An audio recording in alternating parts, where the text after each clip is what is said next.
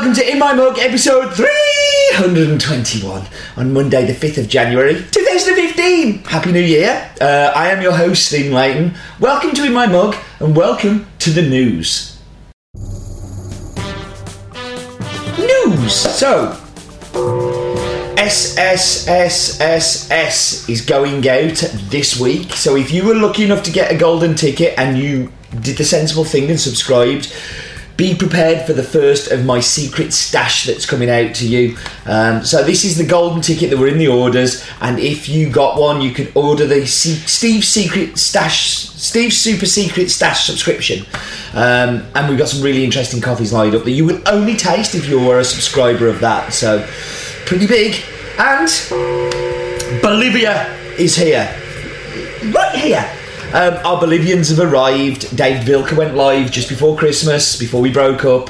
And today's coffee is Loaiza from Felicio Ramos, a long favourite.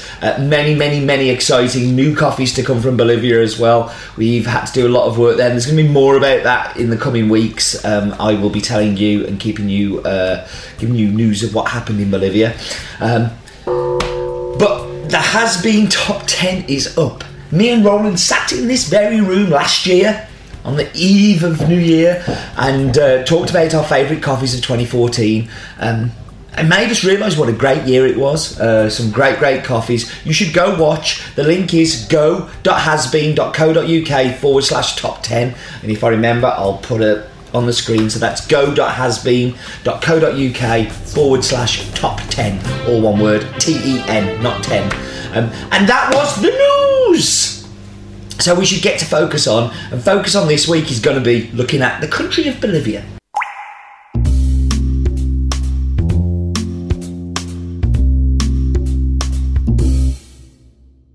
So Bolivia is a bit of a pet project of mine, and I know quite a bit about it. So Bolivia is one of the poorest countries in South America.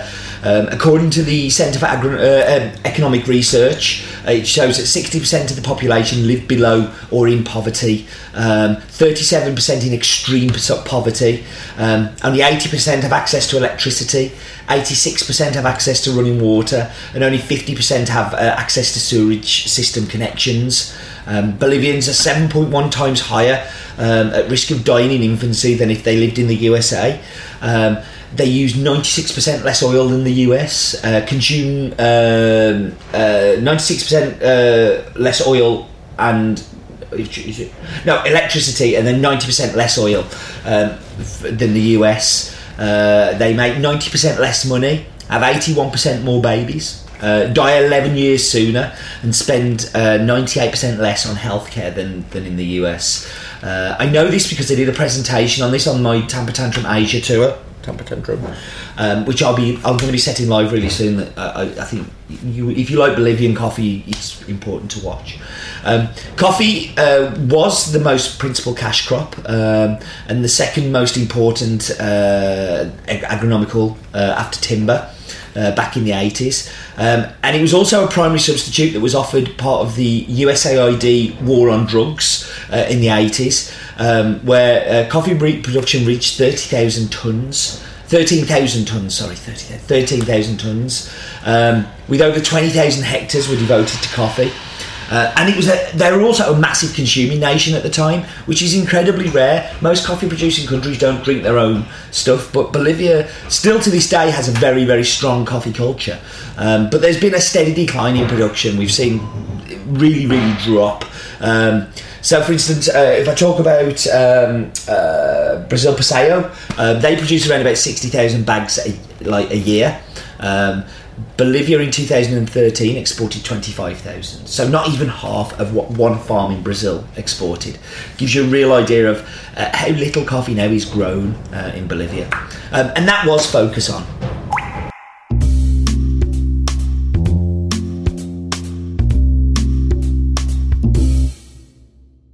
So let's get to this week's coffee, which is Finca Loaiza. The farm is owned by Felicio Ramos, who is 45 years old, originally from La Paz. His father was a farmer. He was a potato and barley producer. And Feliciano was always interested in the farming side of what his father did. So when he decided in 2002 to move to Caranavi, he decided that he wanted to have a farm. So he rented a coffee farm for a couple of years, but began to start using the money from that to save to buy his own farm. And after 2 years, he bought Loaiza, which is 10 hectares. Now, I call it Loaiza, like lots of farms in Bolivia. Farms don't have names, so it's in the municipality. It's like a canton called Loaiza. So the farm is Finca Loaiza Felicio Ramos. And the farm is located on the top of a small mountain towards the Andean spine that we talk about a lot. The farm only had 2 hectares of coffee when he took over, and he's been trying to raise this by planting new coffee, new plant stock, but also by caring for the land and trying to do a better job. Feliciano's married. His wife's name is Tomasa Condori, and they have 5 children who are all at school, and 5 children all at school sounds like a handful. But the family just all dig in. The coffee was the only source of money for the family. There's been a change in that, but basically Feliciano's had to move, but I'll tell you more about that in a minute. But coffee production in Bolivia is really on the decline, and a lot of this is down to coca leaf, which is completely legal to grow in Bolivia, and it's used to chew and makes delicious tea. It's only when it's turned into base and then made into the powder that it becomes illegal. And I'm sure lots of that happens there too. Peru is another place where a lot of the coca gets taken to be processed.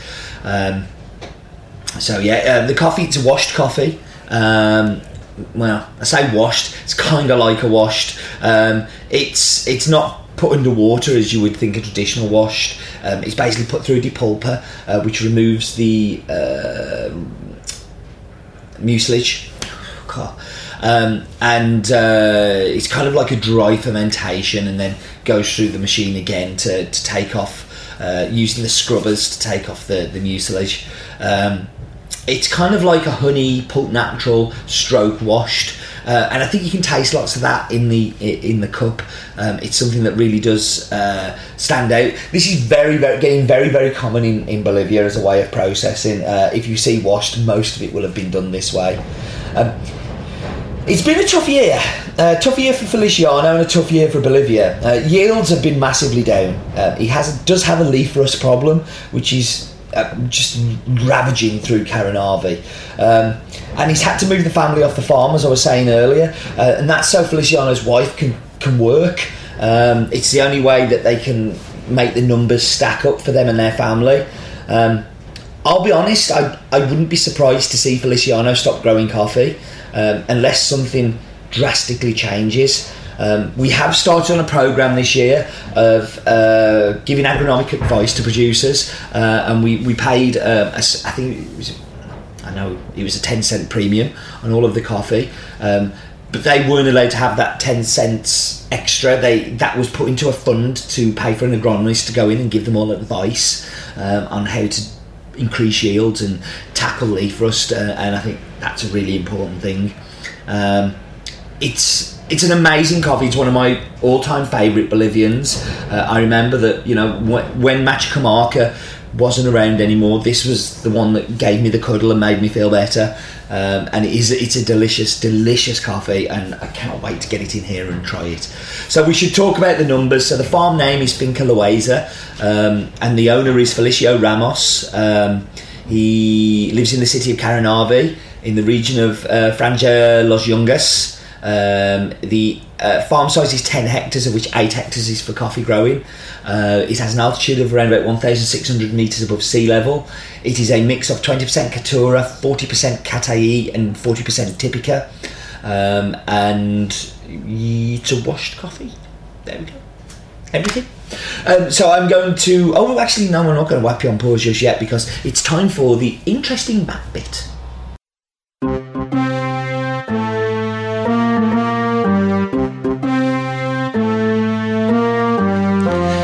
Try not saying the words to that while listening to the music if you've heard the words one. You can't. It's impossible.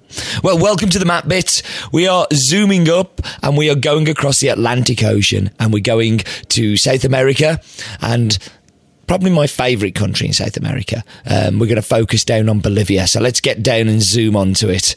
Now, we've bought a lot of coffees from Bolivia, not just this year, but every year. My interesting fact is about 3% of Bolivia's land is arable. The rest of it, it's just nothing grows. There's a part of the Delta Plana where bacteria doesn't even live. But we're going down and we're going to go and have a look at Loaiza. But what I'm showing you first of all is Caranavi. And just so you get an idea of the topography from Carico to Caranavi, it's such a mountainous, beautiful country. So you're 1,525 metres in Carico and you go up and then you go back down again. It really is just absolutely crazy elevations.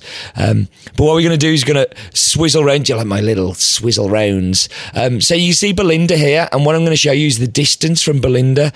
There's Caranavi, and then if we zoom down just in the distance, in fact you can't quite see it, so let's kind of hopefully zoom across. There we go. Going to zoom across, and there we are to Loaiza. So you can see exactly where it is in relation to everywhere else. I mean, just look at those mountain ranges. So that's the Andean mountain range that I harp on about so much, and the Caranavi circle that we buy all this amazing coffee from. So let's just have a whiz round. And then we're going to... what am I doing here? Wow, I'm scrolling around like an idiot. Let's go back down, zoom back round, and you can see that's a mountain and snow. Hey, let's go up. So you can see the circle there. This is the circle of farms that we buy from around Caranavi. It is just an amazing country with amazing coffee and an amazing map bit. Bolivia is great for map bits. It always is great for map bits. So now it is time for Roland Glue's Daft Fact of the Week.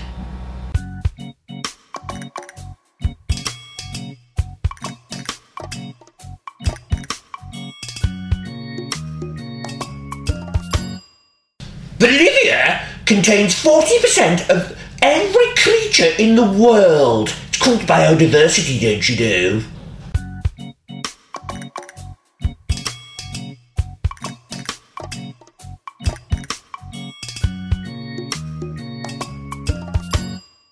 Wow, Glue's getting all biodiversity. Yeah, 40% of the entire animal population live in Bolivia. It's a beautiful country. One of my favourite places to visit. When I do the talk, when I put the talk up, and I hope you will go and watch the talk because it's something I'm super proud of.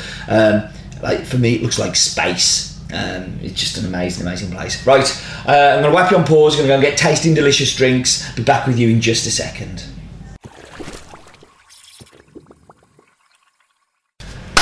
We are back, and I'm going to purposely drink half of this and then leave half of it, and you'll see why, because I know what happens as this cools, and it's a little hot at the moment. So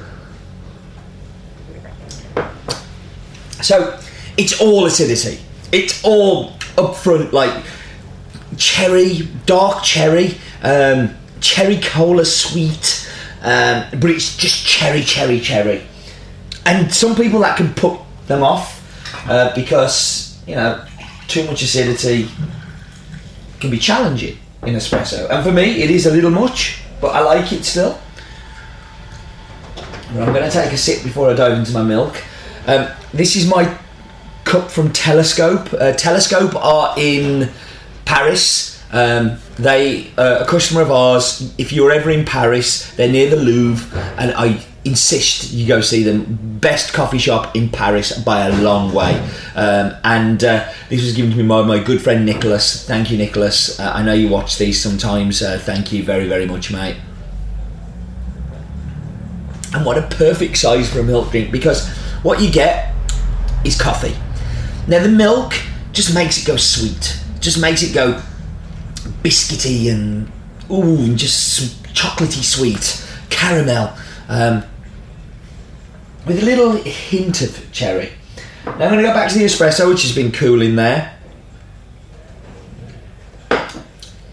And there comes this sweetness. It's two-tone drink. You just have it hot and it's like acidity. Have it cool. It's like creamy, thick caramel and chocolate. It's just delicious. Really is amazing. I think the mug's trying to tell us something. Now, this is a mixture of the two espressos. So you're getting lots of sweetness with the brewed coffee, but you're still getting the cherry come through. And there's a little of like key lime pie acidity. And I think it's that biscuity and that lime acidity that's all just kind of coming together in that. And it's a delicious coffee. Like, whenever I feel sad that Matcha Camargue isn't around, I grab a bag of Loaiza, and it'd be so bad if Feliciano stops growing coffee. I really don't want him to stop. I understand if he does, because it's hard, and hopefully this advice from the agronomist that they went in to see them just before Christmas. The guy flew in from Costa Rica and he spoke to a number of producers from Bolivia, not just our guys. So the money that we put in paid some of the costs towards it, and all of our guys got invited, but there were other producers that went as well, and I really hope that it can kind of help Bolivian coffee get better. With yields dropping, we've just had to pay ridiculous prices for this, and this is not a cheap coffee, and none of our Bolivians will be cheap this year, but worth every penny, I think. Right, time to wrap up. As the mug said, life is definitely too short for bad coffee.